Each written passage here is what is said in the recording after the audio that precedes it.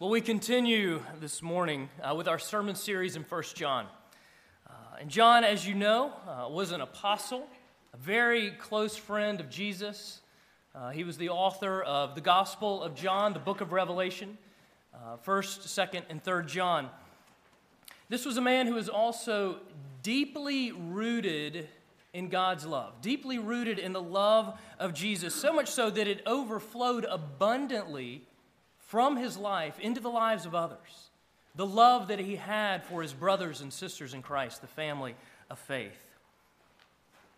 Early church father Jerome tells us that when John became old and too weak to preach, he would ask men of his church to carry him into the congregation at Ephesus. And there he would content himself with a brief word of exhortation. Little children, love one another. And that was it.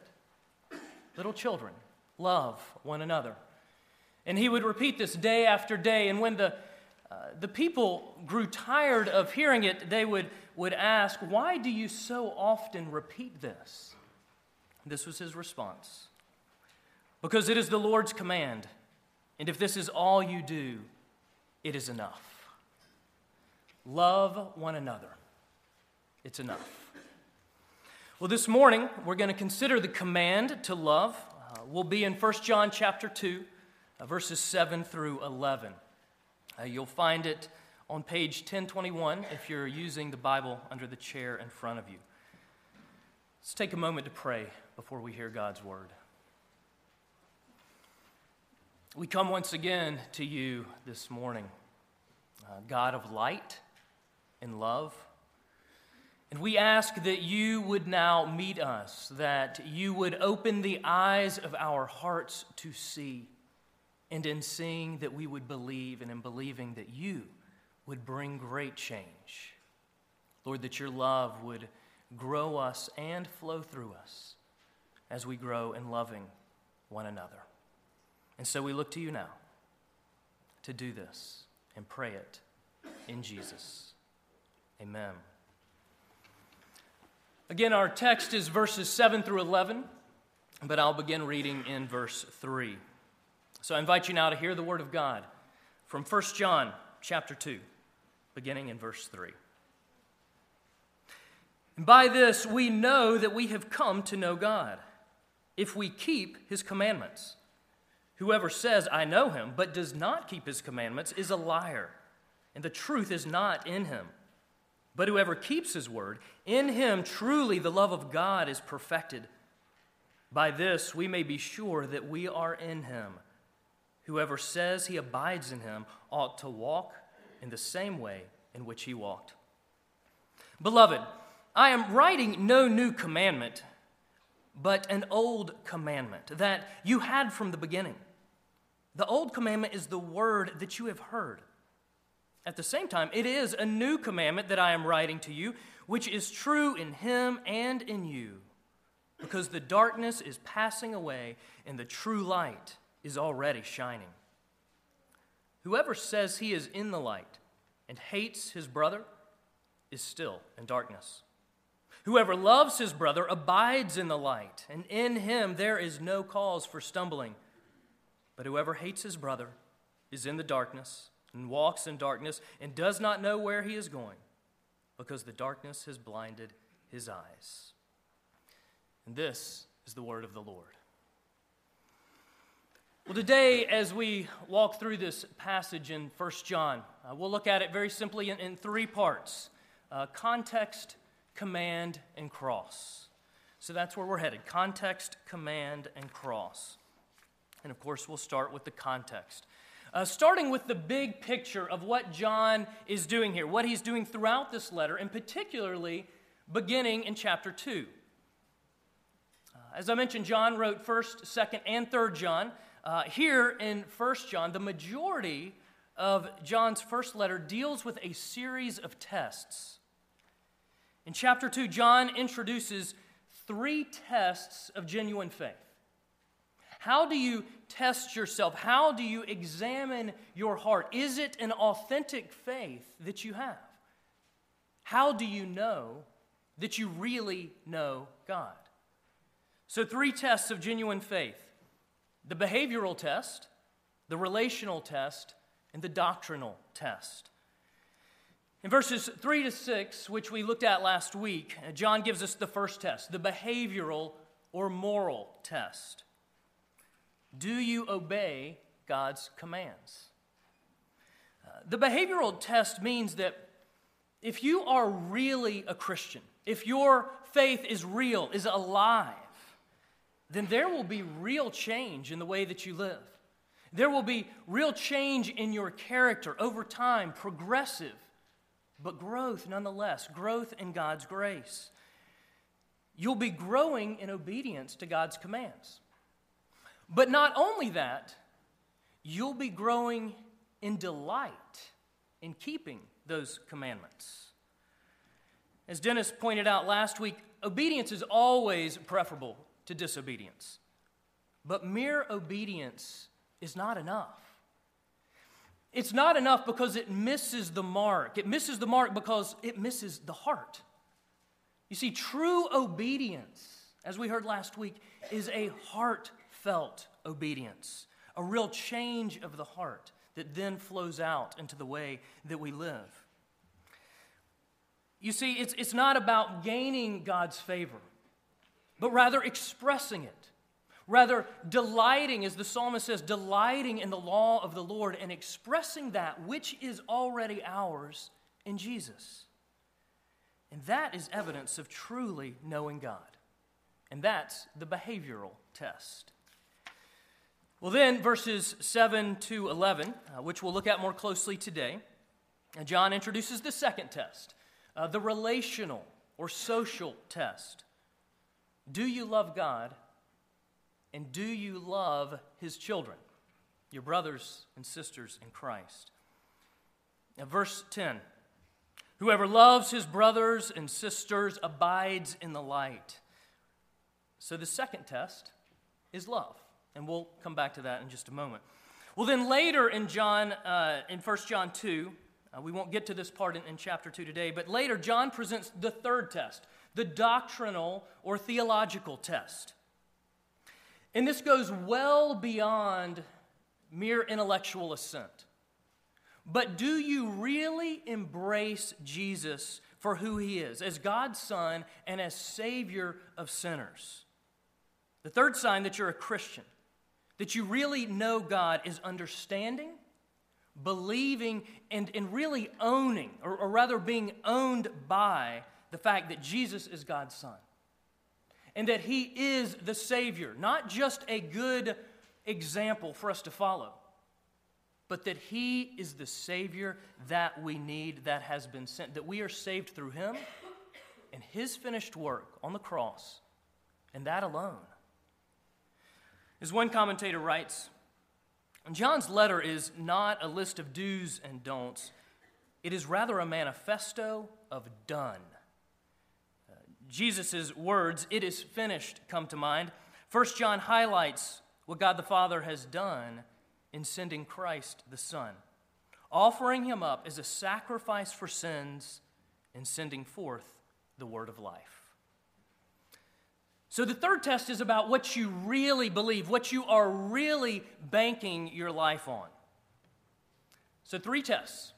3 tests of genuine faith, and today we'll be exploring the relational test, the command to love.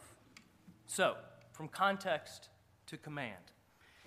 And the command that John refers to here is a familiar one. You know it. It's the command of Jesus. Love one another. And we hear echoes of it. Verse 10, again, whoever loves his brother and sister abides in the light. But we're going to stop there because we have already encountered a problem, a major problem for us this morning, a strike against us already before we go any further in the text. And the problem is this: you already know this command. You already know. You are so familiar with the command to love. I get up and say, today we're looking at love one another, and something in your mind goes, yeah, I know about that. Love God, love neighbor. Check. We are so familiar with the command to love that we don't really hear it anymore. Think about it this way, the country mouse and the city mouse. Okay, the country mouse goes to visit the city mouse. The country mouse doesn't sleep very well at night. Why? Because the country mouse hears everything. Hears all the noises, the hustle and bustle, the cabs, the buses, the people. Hears everything, the sounds of the city. Can't sleep. But the city mouse? Oh, sleeps like a log. Sleeps fine. Why? Because he's become familiar with the sounds. So much so that he no longer hears them. Well, that's our challenge this morning. We're the city mouse. We've become so used to the sounds of the city that we don't really hear them anymore. So familiar, and yet we need to hear this word. Because it is God's word to us.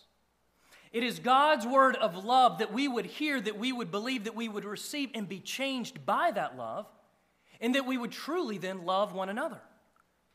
God's word, we need to hear it, that our minds this morning, this day, would once again be renewed, that our hearts would be transformed, that our lives would ultimately be enlivened and empowered by God's grace. Again, the command John refers to is the familiar command of Jesus. Love one another. Verses 7 and 8. John writes, "Beloved, I am writing you no new commandment, but an old commandment that you had from the beginning. The old commandment is the word that you have heard. At the same time, it is a new commandment that I am writing to you." Okay, think back to the moment when Jesus was asked, what is the greatest commandment? What matters most? What do I really need to do? And you remember his answer? Well, yeah, we know it. It's the great commandment. Love the Lord your God. Love your neighbor as yourself. Now, in this statement, Jesus is highlighting, he is bringing together two passages in the Old Testament, one from Deuteronomy, one from Leviticus. And thus, love is an old commandment. We find it in the Old Testament. Jesus says what matters most is to love God and to love other people. That's it. Everything else will follow. And so Jesus emphasizes the command to love. And many of you already know what he's doing here, but Jesus is summarizing the Ten Commandments, the pinnacle of God's law, which is all about relationships, including the second table of the law, about what it means to love one another. Well, then later in his ministry, as recorded in the Gospel of John, chapter 13, where we encounter the Last Supper, the night that Jesus was betrayed. Jesus sat with his disciples, shared a meal with them, and said to them after the meal, "A new command I give to you. A new command I give to you. Love one another. Just as I have loved you, you also are to love one another." And thus love is a new commandment. Because remember, the kingdom of God, Jesus has brought in, has inaugurated the kingdom of God. A new age has dawned with Jesus. For the darkness is passing away, verse 8, and the true light is already shining. It's a command that is new every day because it is renewed every day. As Christians renew their obedience to Jesus day after day. Love one another. Well, before we move on with the concept of love, we need to consider the verses that bookend verse 10. Verse 9 and 11. "Whoever says he is in the light and hates his brother is still in darkness." And if you didn't hear him the first time, he says again, "Whoever hates his brother is in the darkness and walks in darkness and does not know where he is going because the darkness has blinded his eyes." Hate. Another place that we're tempted to check out, because maybe you think, I don't hate anyone. I mean, do you? Do you really hate anyone? Now, this is where we all become Greek scholars, because we often translate this command. We think that this command can accurately be translated, love one another, is it really can be translated, love most others. I mean, isn't that really the way that we read it? Because, I mean, if, of course, there is that person, those people, God understands that I could not love them. I don't know how He does. But that's not what it says. Love one another. It's inclusive. Love one another. Bottom line, a Christian doesn't hate, period. Again, you say, yeah, but I don't hate anybody. Okay? Don't forget what Jesus says in Matthew. In His famous Sermon on the Mount, Jesus states this. 1, you've heard it said, thou shalt not murder. Murder is wrong. 2, now I say unto you, if you're angry with your brother, you're guilty of judgment. And 3, if you say to them, Raka, you are in danger of hellfire.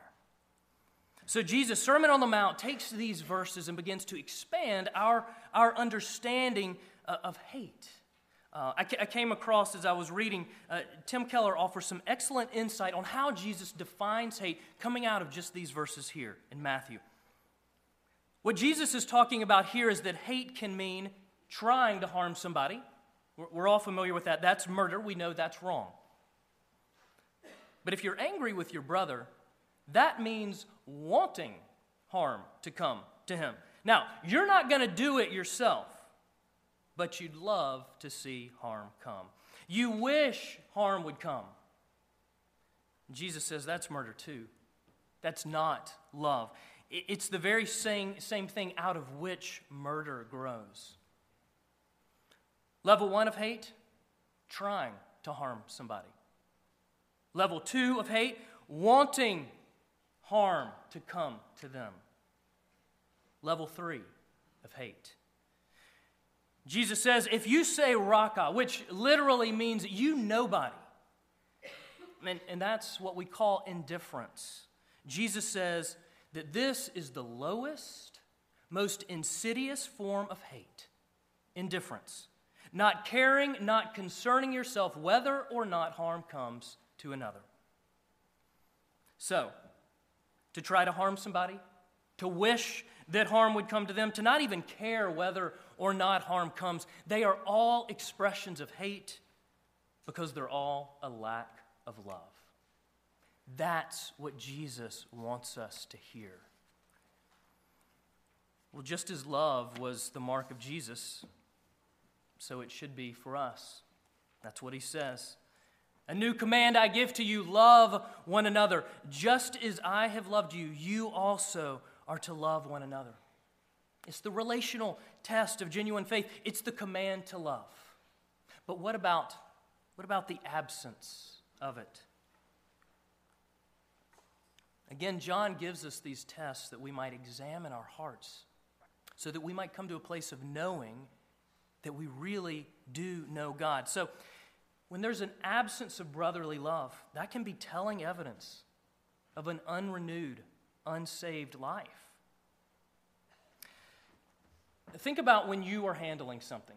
If you came and took fingerprints off this pulpit after the service today, my fingerprints would be on it. You pick up a glass at home, your fingerprints are on it. Well, when God savingly touches a life, His fingerprints are all over it. And so are His fingerprints on your life. Are they evident?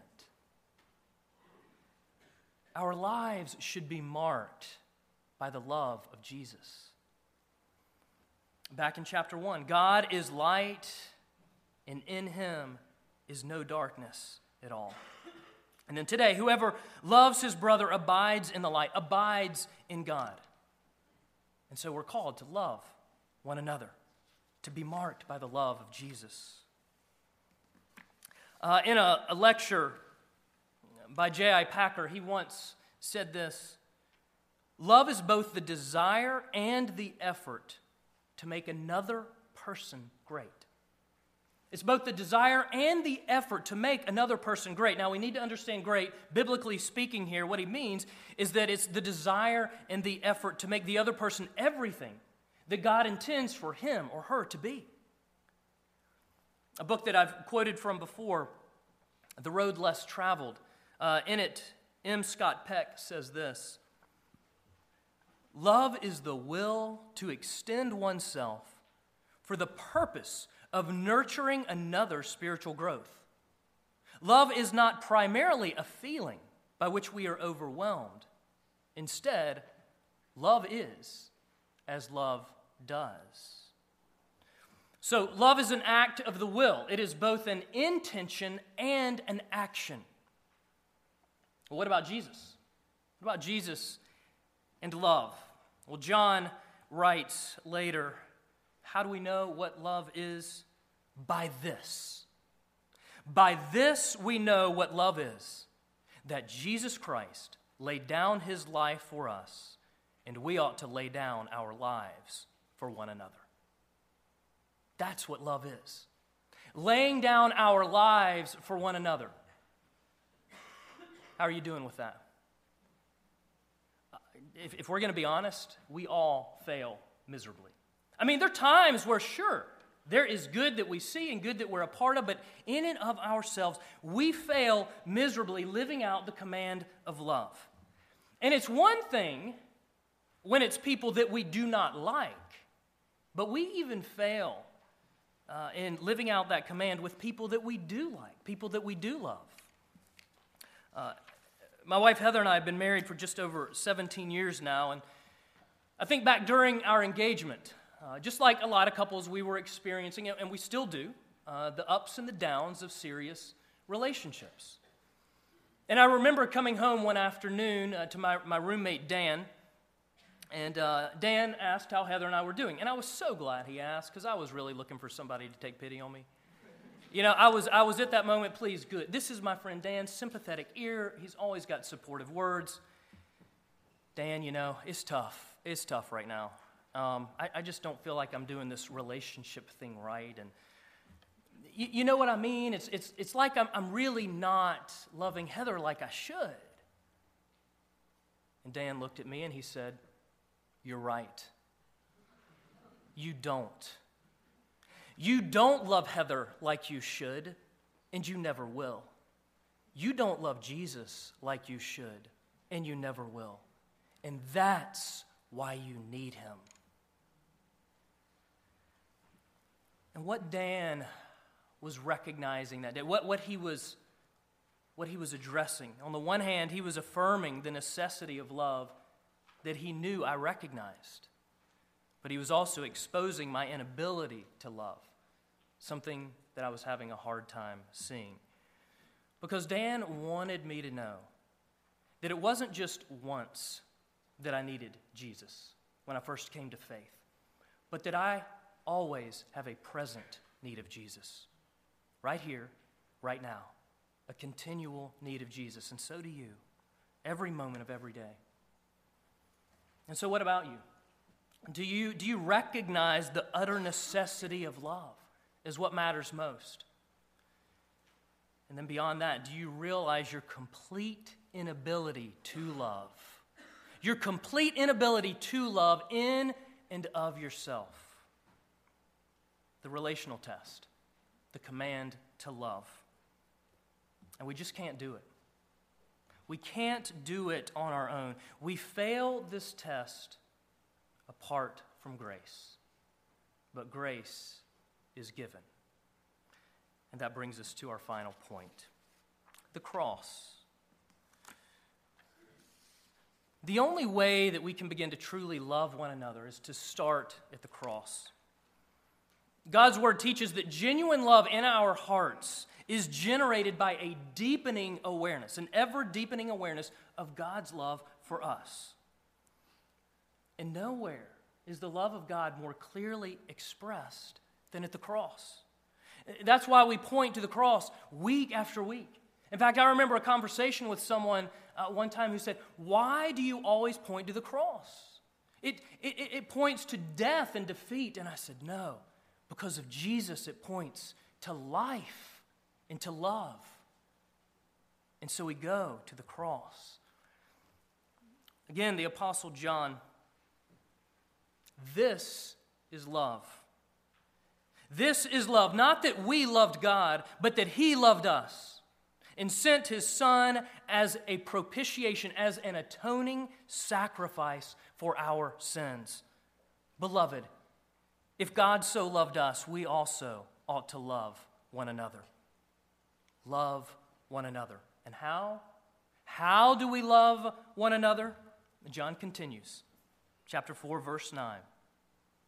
God sent His only Son into the world so that we might live through Him. Did you hear that? So that we might live through Him. You see, we are enabled to love because He first loved us. We are able to love by living through Jesus. It is the indwelling Spirit of Jesus who convinces and transforms our hearts in love to love. And it is by faith, through the power of Christ's love, that we are able to face the relational test of genuine faith, the command to love.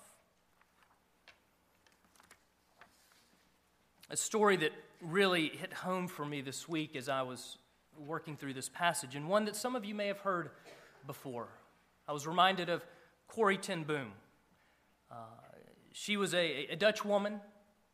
She helped hide Jews during World War II, was held prisoner in Nazi concentration camps. Probably best known for her book, The Hiding Place, later made into a film. If you have never read the book, I highly commend it to you.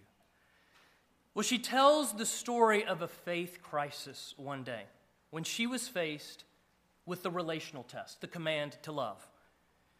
When she had to face both the necessity of love and also her inability to love. And so I'll use her own words. She tells it like this.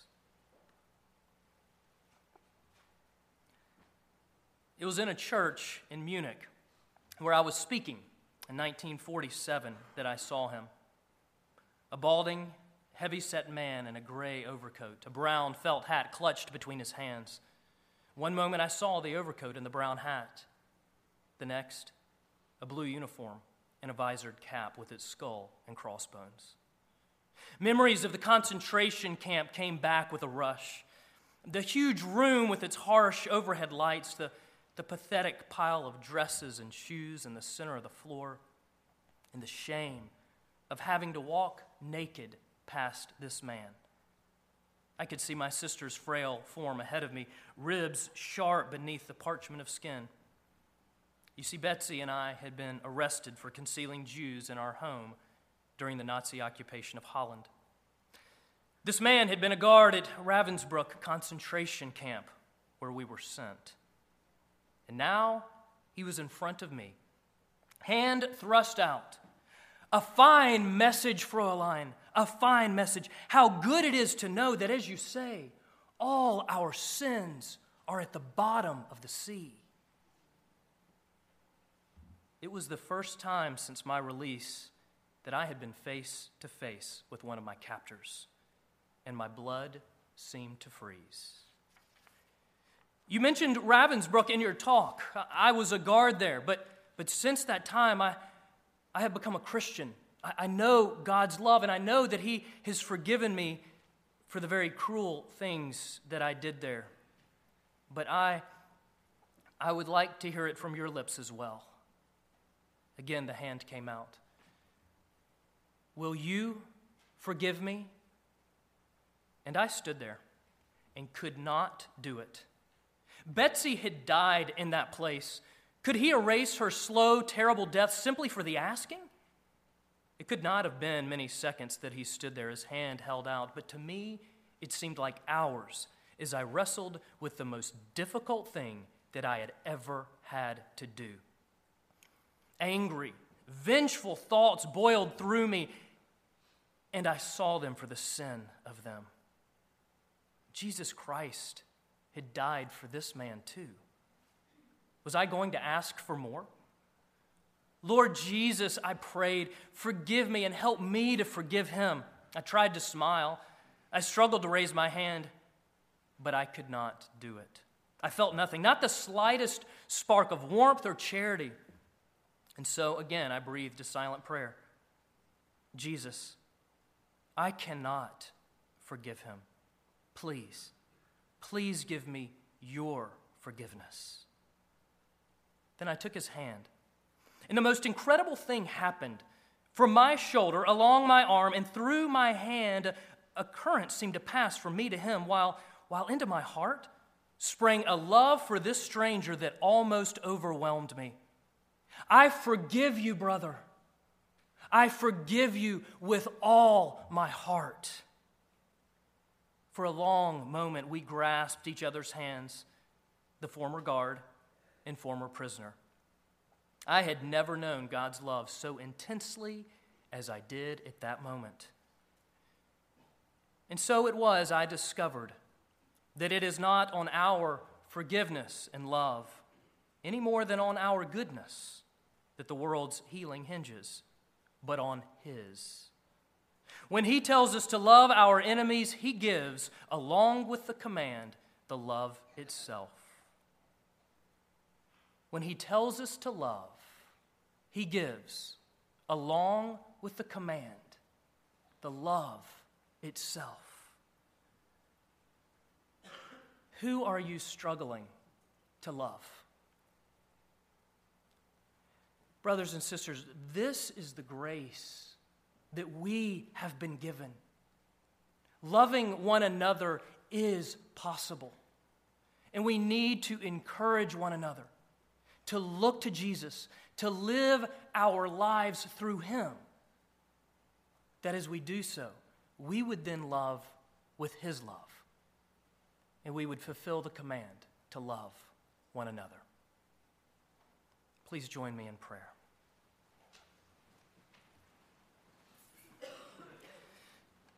Lord Jesus, as we come this morning, we thank you that you showed us the full extent of your love for us on the cross, and that you have conquered death, including the death of hate in our own hearts.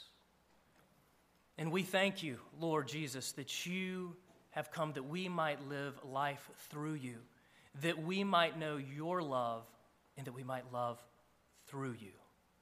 And so we ask that you would meet us individually, that you would meet us as a body of Christ, that we might look to you and love one another. And it's in your name, Jesus, that we pray.